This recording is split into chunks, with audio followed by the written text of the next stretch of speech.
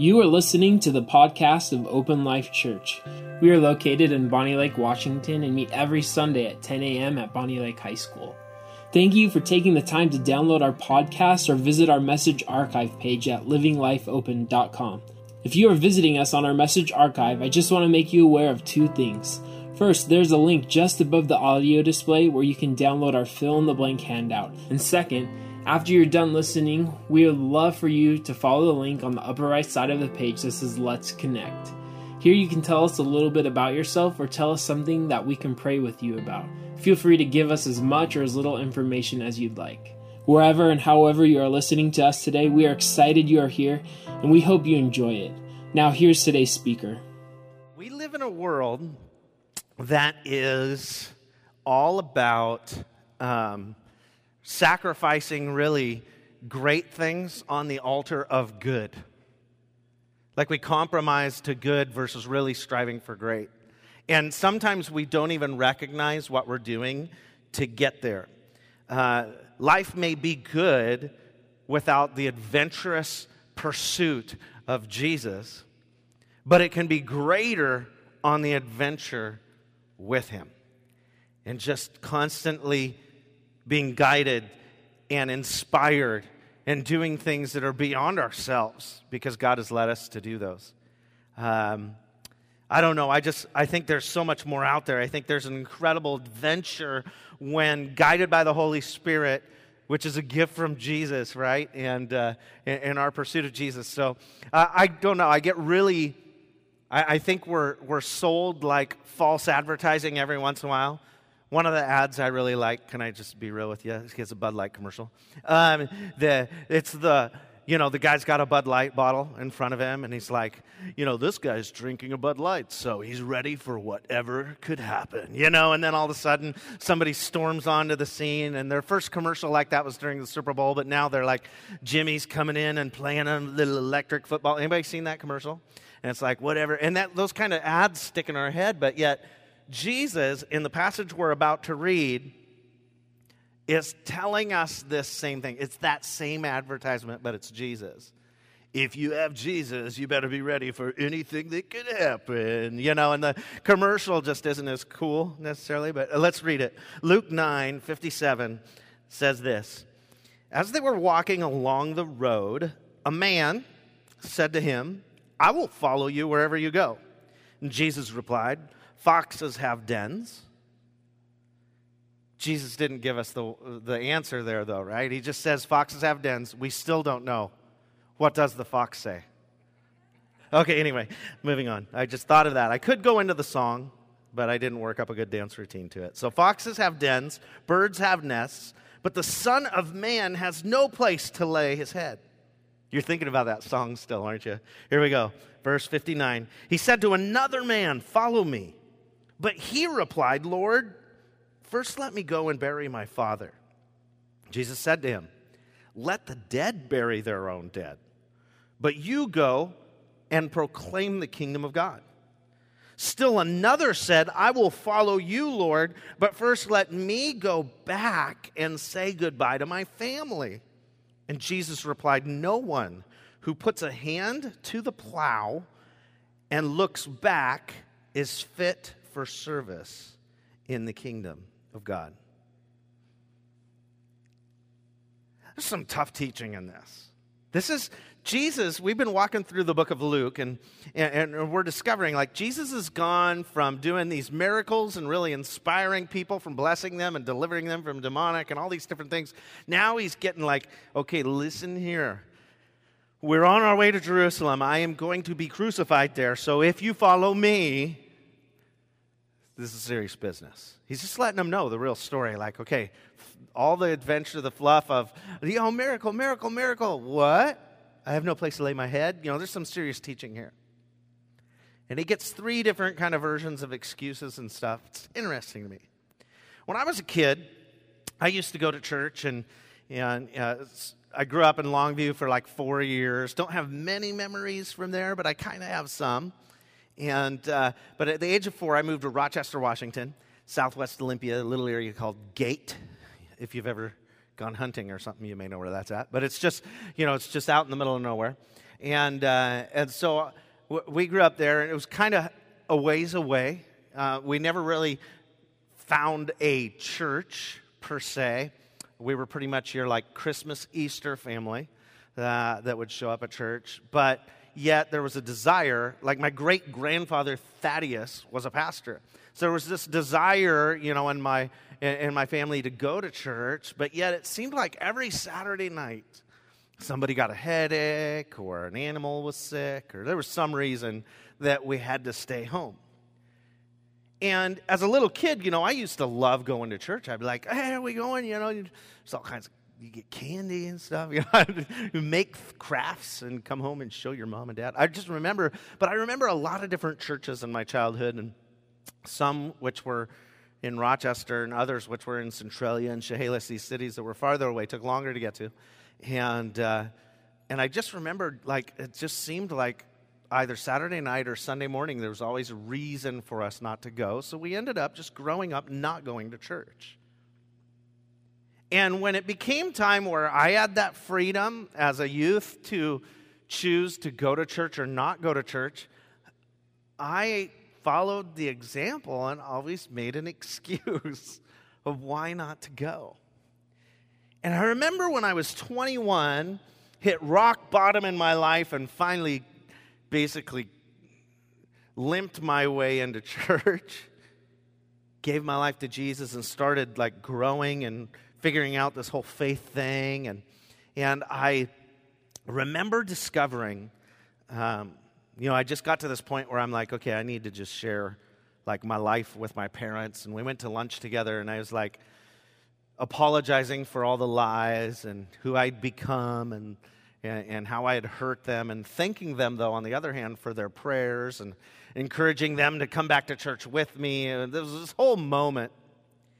And I remember just saying, can I just share something with you, just brutally honest with you? This is my little confessional time.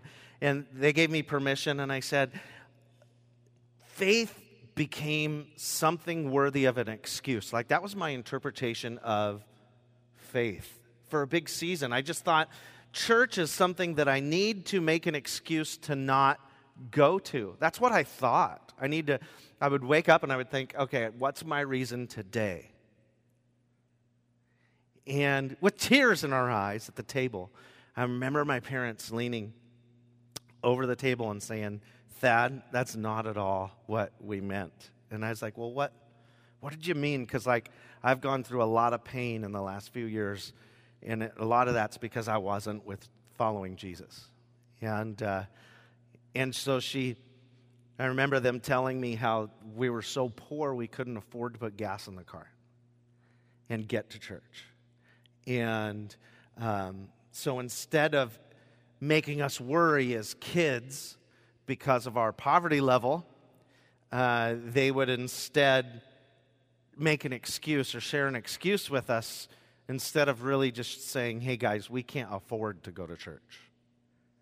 And unfortunately, though, we interpreted it differently.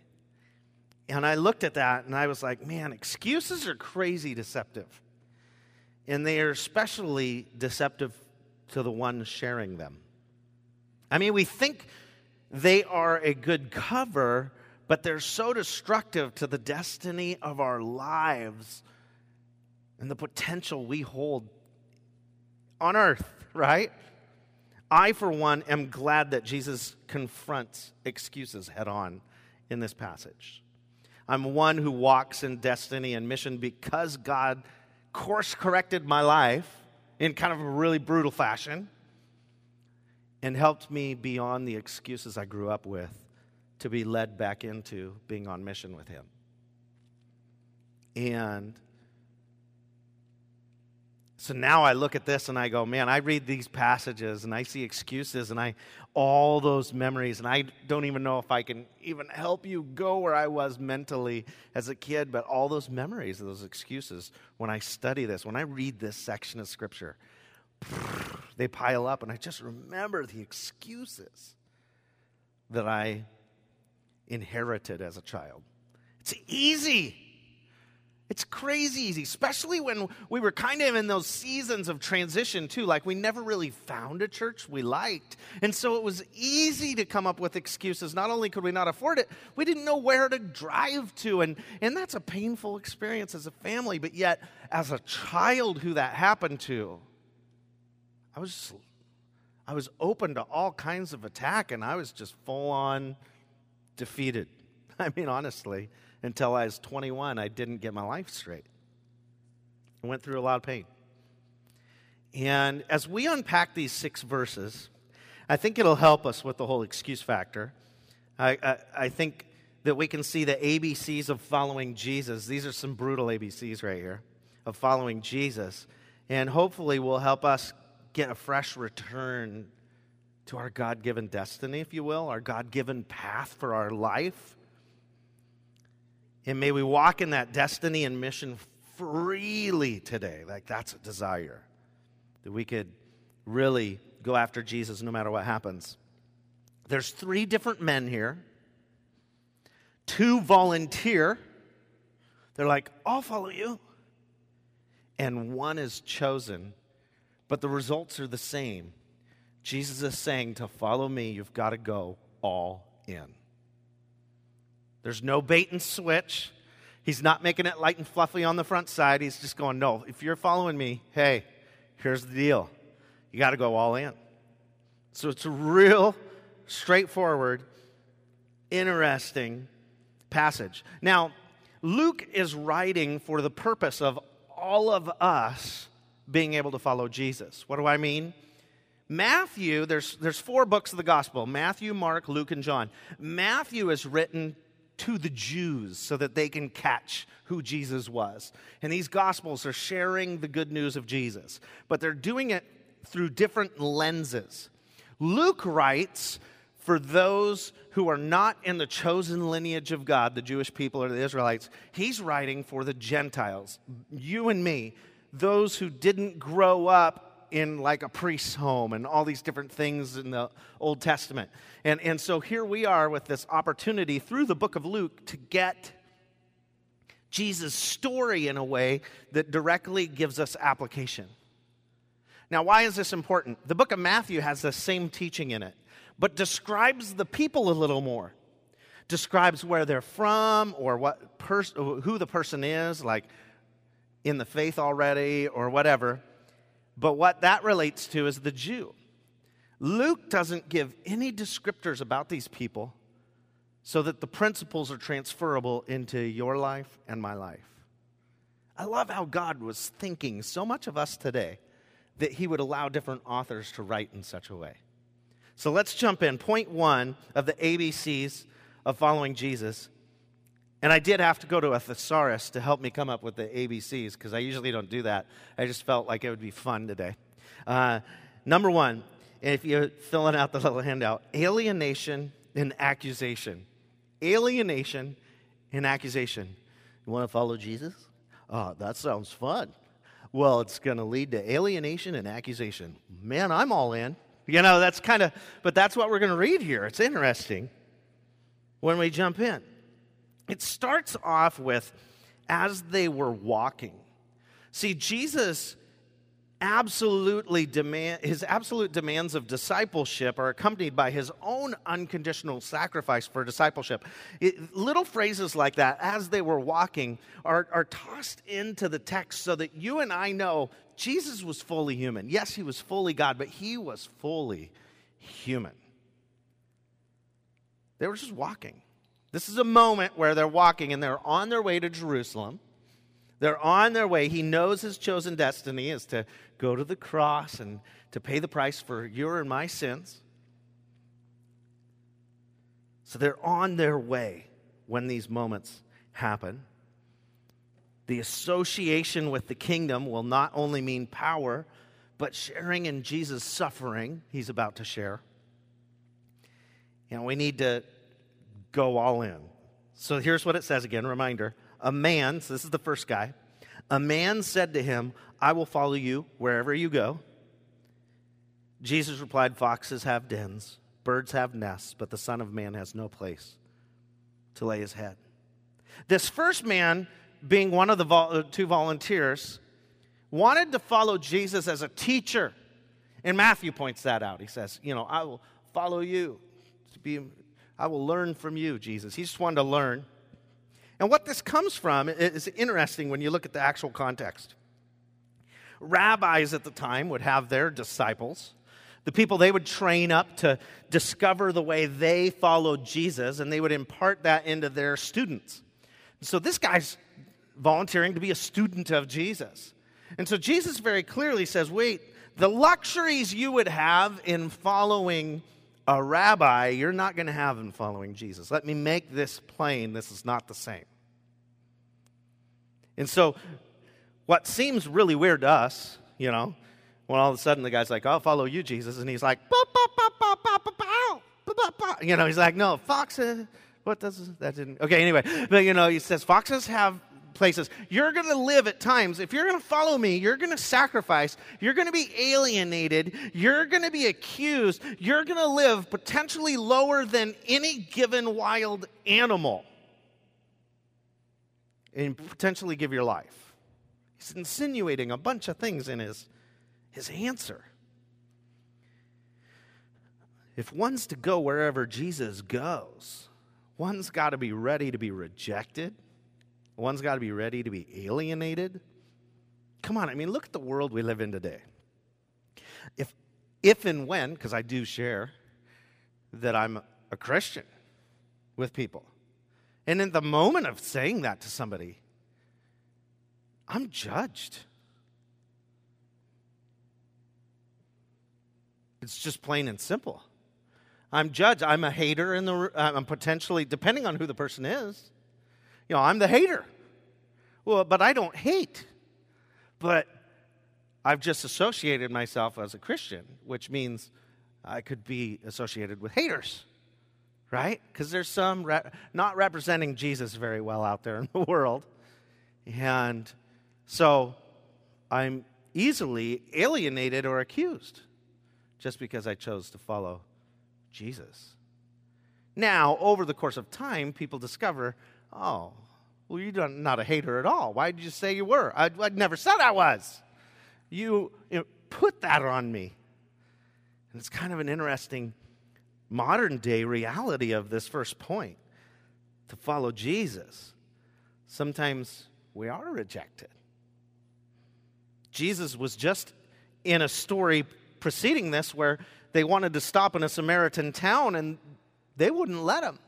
One of the disciples, or a couple of them, James and John, were like, shall we call down fire on them? And Jesus is like, no, let's go to the next town. But they didn't have a place to lay their head in that town. Could be very well be right after Jesus said that he's having this conversation. He's like, hey, we just didn't have a place to lay our head. We've walked through the night. So are you ready for that? Or do you need your king-size fluffy, no time to sleep? Maybe he said that. Hashtag no time to sleep, Could have been. Why not us? Started throwing all of Russell Wilson's quotes at him. I think it happened. It's exactly how it went down. It's funny because the same appeal happens at Open Life. We're a small church still, but yet we have a big vision. So we knew from the get-go we were going to need a team because Open Life was not just going to be a church, it was going to be a movement. We're going to reproduce and help send people out to plant churches. We're going to plant additional churches. All these realities in our future, we're like, well, we got to have a team. So you got to have music, and you got to have youth, and you got to have, so you just start putting it all together. And children's, all these workers and these volunteers, and so you start to think of the systems that need to be in place for a body to function. And because the church is a body, so you got to have arms and legs and feet and tendons and muscles, and that's what all of us are. When each one does its work, the body is healthy.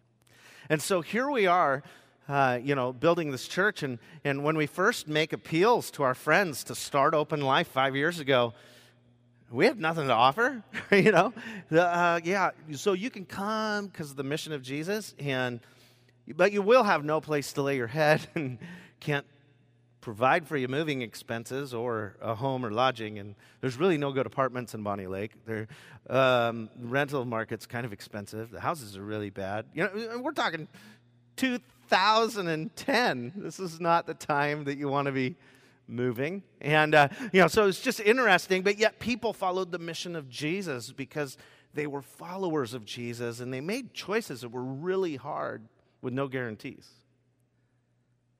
Yet I knew of another church that started their church with $750,000. 7 years in, their attendance is like 300 people, 200 people. Their annual income's like $300,000, and the $750,000 had run out, and the entire team leaves the church because they couldn't keep their six-figure incomes. And I was going, what were they following? Because it hurt a lot of people. Because I read that if I'm going to follow the mission of Jesus, I don't have any guarantees. Sure, my needs will be met, but probably not my excessive desires. And that made me really sad. It made me really sad.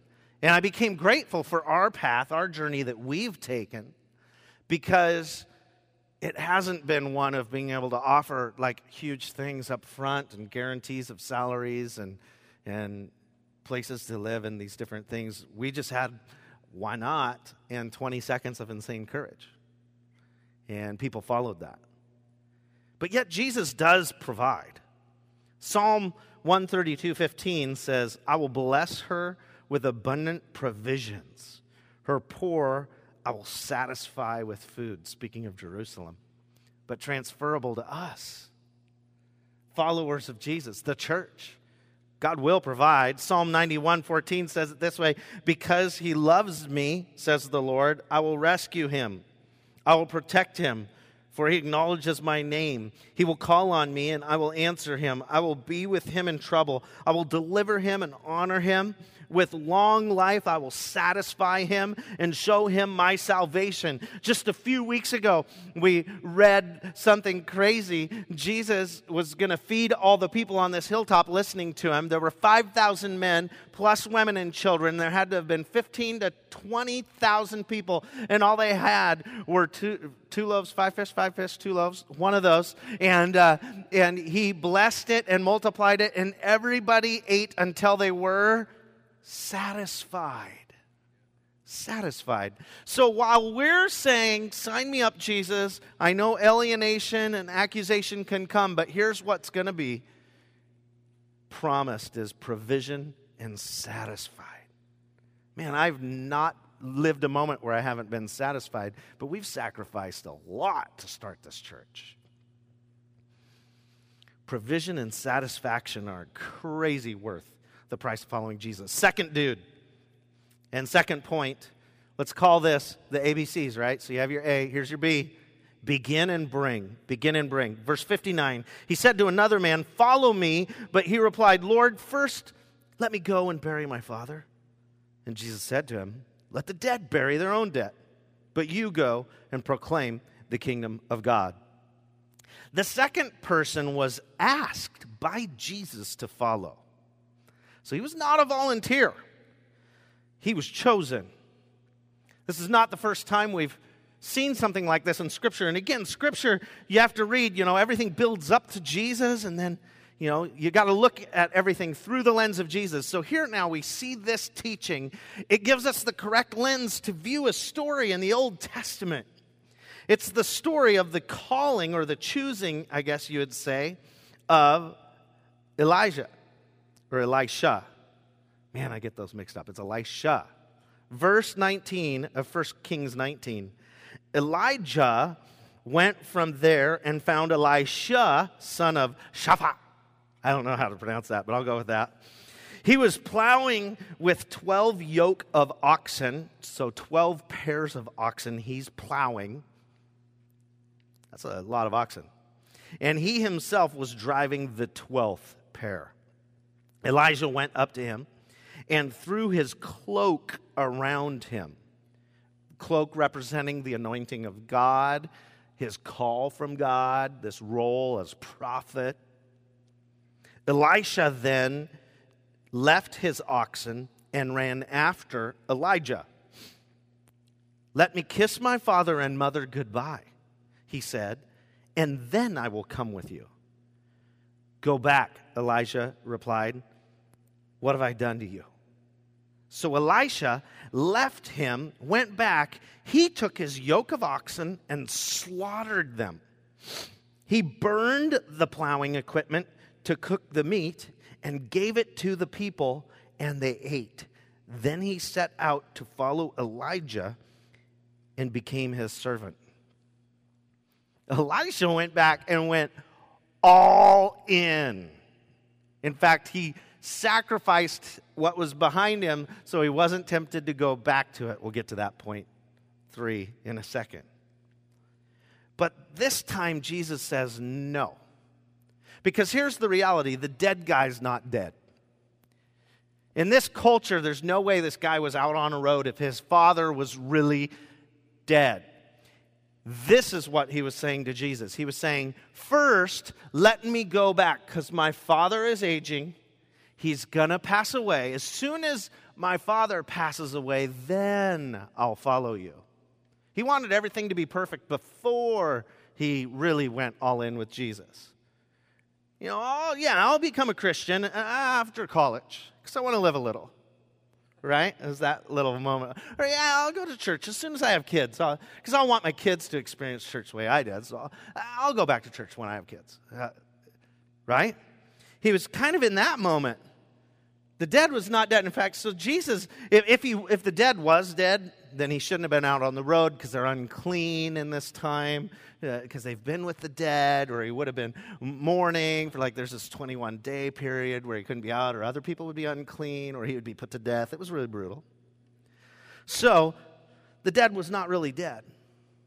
So now reading it through that lens, you kind of see why Jesus was saying, no, let's not wait. Now. Let's do this now. Now's the time you begin to share the kingdom of God. Now's the time you bring the good news of the kingdom of God to people. Don't wait. Stop this wait mindset. It's never going to be perfect. In fact, often, as a pastor leading a church, we often take action when I'm about 51% confident it's what we're supposed to do.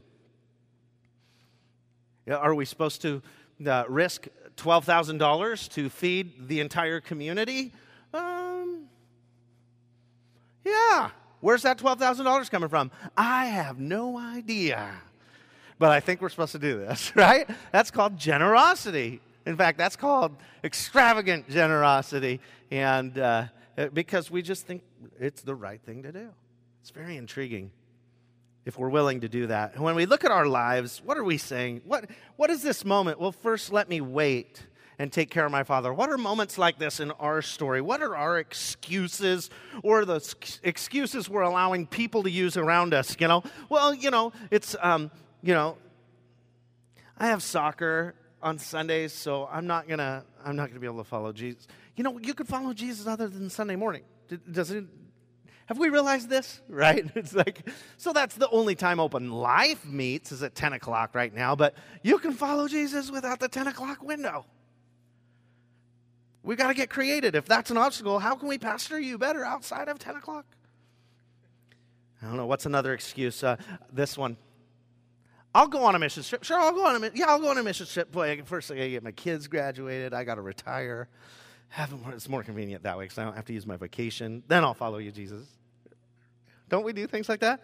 I'll go back to church, when I have kids. I already said that. I'll give an hour on Sundays, but I got to make sure I get to bed by 8 on Saturdays if I'm going to wake up in time. 10 o'clock is so early. It's tough to get up for those 10 o'clock Seahawks games, isn't it? No? Oh, I know what I'm saying. So, okay, I get it. Okay, Pastor, don't be so mean. I can come to church, but serving? 8 o'clock's early. love that one. That's so fun. Okay, I would invite my friends, but, they're out late Saturday nights, and, Sunday's the only day to sleep in. It's my only day I don't work. We come up with all kinds of crazy excuses. Now think of my story. Think about the excuses we're passing down. See, to you it's an excuse, and you can totally legitimize it, but what's that next generation observing about church? Well, church is something I just make an excuse for until it's so far down the road and hurt.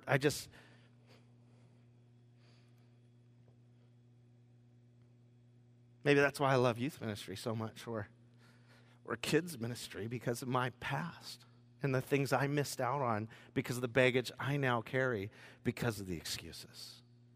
Let the dead bury the dead. He was saying, let the people in that town that are spiritually dead bury your dad when he dies, because he'll be more proud of you for following Jesus and changing the world than he would be for you staying, waiting, and missing out on this moment. Live the adventure of the faith. Man, which man are you? Which man are you in this story? Who are you identifying with? These are tough challenges. This is not easy. These make us approach like our lives. I love the Bible for that, because it really makes us look in the mirror very tough. Tough sell. Final point. Commitment and consistency. Commitment and consistency. Still another said, I will follow you, Lord, but first let me go back and say goodbye to my family. Jesus replied, no one who puts a hand to the plow and looks back is fit for service in the kingdom of God. Discipleship is not an emotional decision for just one moment or something we just add to our life. Oh yeah, Jesus is nice. I'll put him on the shelf right there. This is going to look great in the house, right? This is an all-in thing. This is a for life thing. This is commitment and consistency for the long haul. Put your hand to the plow and do not look back. Why? Because then you'll do this. I grew up on a farm, and we plowed with draft horses, 2 of them to be exact. Dig that plow down in, and it does not go straight unless you're pinpointing something ahead of you, right? And you're forcing that thing to go straight and guiding those horses. Remember Elisha? He was plowing. He did not look back. He burnt the past so that he could pursue Jesus. Philippians 3:13 says, brothers and sisters, I do not consider myself yet having take hold of it. But one thing I do, forgetting what is behind, straining toward what is ahead. Luke 14:33 says, in the same way, those of you who do not give up everything you have cannot be my disciples. The most well-known Bible passage, if you've read through the Bible in your mind, it's okay if you haven't. Not everybody's read. Not many people have read through the whole Bible. But there's this one story in the beginning. Maybe you got to Genesis 19 or so. There's a story of Lot, and it was referred to last week when we talked about, should I send down fire on them? Sodom and Gomorrah was kind of burnt up. Lot and his wife and kids escaped this city, and his wife looked back. And she turns into a pillar of salt. Weird, huh? But it was like something they were told not to do by these angels that were there. They said, do not look back. Go and do not look back. But she looked back. How often do we do that? We're like, yeah, I'll follow you, Jesus, but for everything, I have to follow you. And we wrestle with that. And Jesus says he wants us to be fit for service. He wants us to be ready to give everything. Putting the hand to the plow. If we're going to start plowing, if we're going to start following Jesus, we need to stick with Jesus. We need to serve him. We need to commit to him.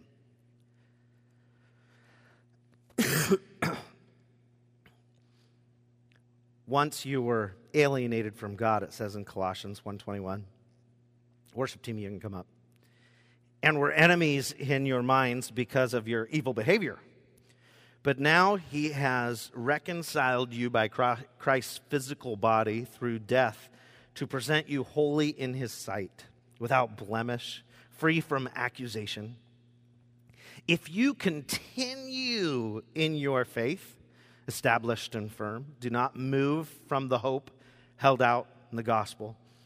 This is the gospel that you heard, that has been proclaimed to every creature under heaven, and of which I, Paul, have become a servant. Paul was saying exactly what Jesus was saying.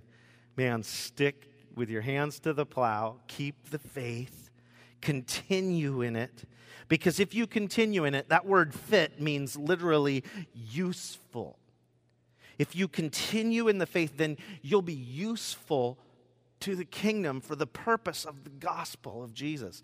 People need to know the love of God, and they're going to only know that through your life demonstration and example. Because we're to be a gospel demonstration that demands an explanation. Something in our life, the choices we make, the paths we walk, the way we don't turn back,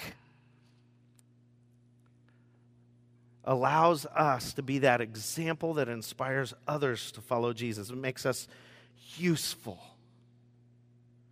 Being useful versus just having faith is the way I want to live for Jesus.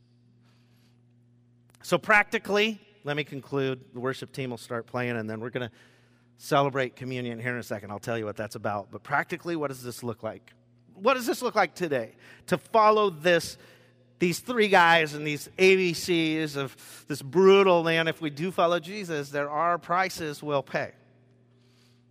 Not just following Jesus for his blessing and love, but identifying with his suffering, if you will, modern day. Following Jesus may look like you telling the person next to you that says they don't feel well that you're going to pray for them. Oh, but that doesn't sound like suffering or brutal at all. Well, no, but it's outside of your comfort zone, right? And it would mean that you're useful for the kingdom, and you're being an encouragement to those around you, and you're sharing Jesus' love like he would, right? In fact, maybe you just say, can I just pray that you'd get better? Like right now, Lord, oh, that's awkward. Dad, can you do that can I do that at my cubicle? Maybe, maybe not. Maybe you will after you do it. Following Jesus may look like you making it to church even when you're tired. And I have 4 kids. So the one who deserves all the honor, because I'm here at 8 on Sunday, is my wife getting those 4 kids through the door. And you can kind of see when they come in, they've got battle scars from getting out of the house and stuff, you know, and one's crying and the other one's hair is all like, ah! And it's like, ooh, I wonder who hit who this morning. And no, wait, you're the pastor. Your kids are perfect, right? Oh, yeah, I forgot. They're perfect. That's right. That's the story. We'll stick to that one. They're perfect.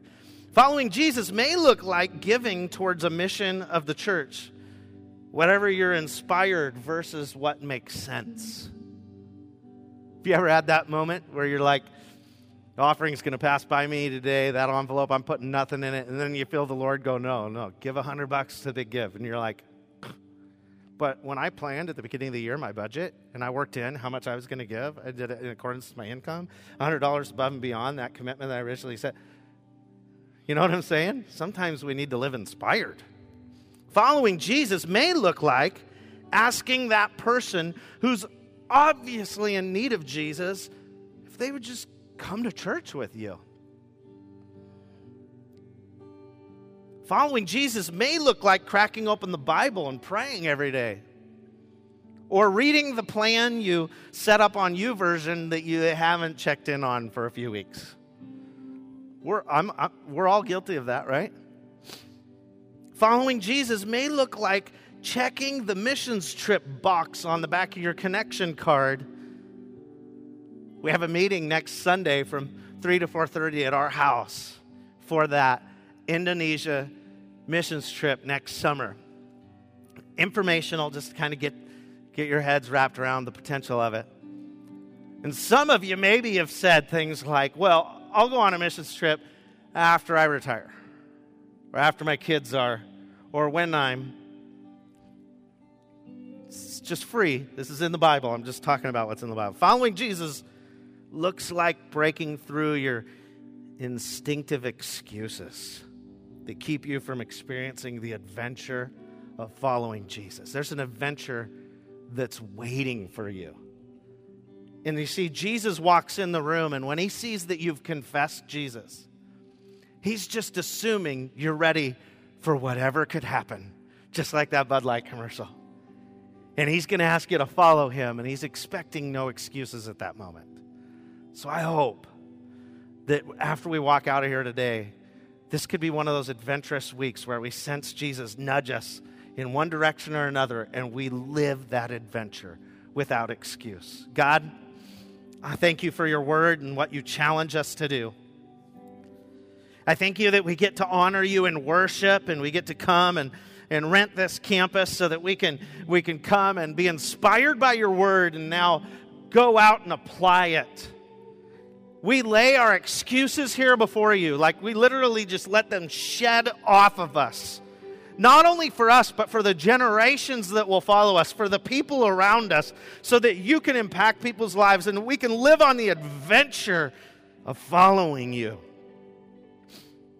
Today, as we celebrate in communion, as we take that bread and dip it in the juice and then eat it as a reminder of the price you paid on the cross. You gave your body for us and you shed your blood for us. I pray that, God, as we honor you in communion, as the worship team sings, that it would be that moment of I'll follow you. It would be that direct, inspired moment of I'll go wherever you go, Jesus. Even if I don't have a place to lay my head, call me, empower me, stretch me. I'm yours. In Jesus' name, amen. Thank you for listening to today's talk. If you have a question about what you've heard today, or if you have a need we can pray with you about, feel free to click on the Let's Connect or Need Prayer button on the upper right side of the message archive page. Or if you're listening on iTunes, you can always email info@livinglifeopen.com. If you'd like to join in the mission of Open Life with a financial gift, you can give online at livinglifeopen.com by following the Giving tab and clicking Give Now. We're excited you took the time out of your busy week to listen to our talk. But have you ever thought about visiting us on a Sunday morning? We meet at 10 a.m. each Sunday at Bonnie Lake High School. We would love to see you on a Sunday, and then you can put a face to the voice you've been hearing online. Finally, stay up to date with everything Open Life by visiting livinglifeopen.com, following us on Twitter, or liking us on Facebook. Thanks again for listening. We hope you enjoy the rest of your day and week.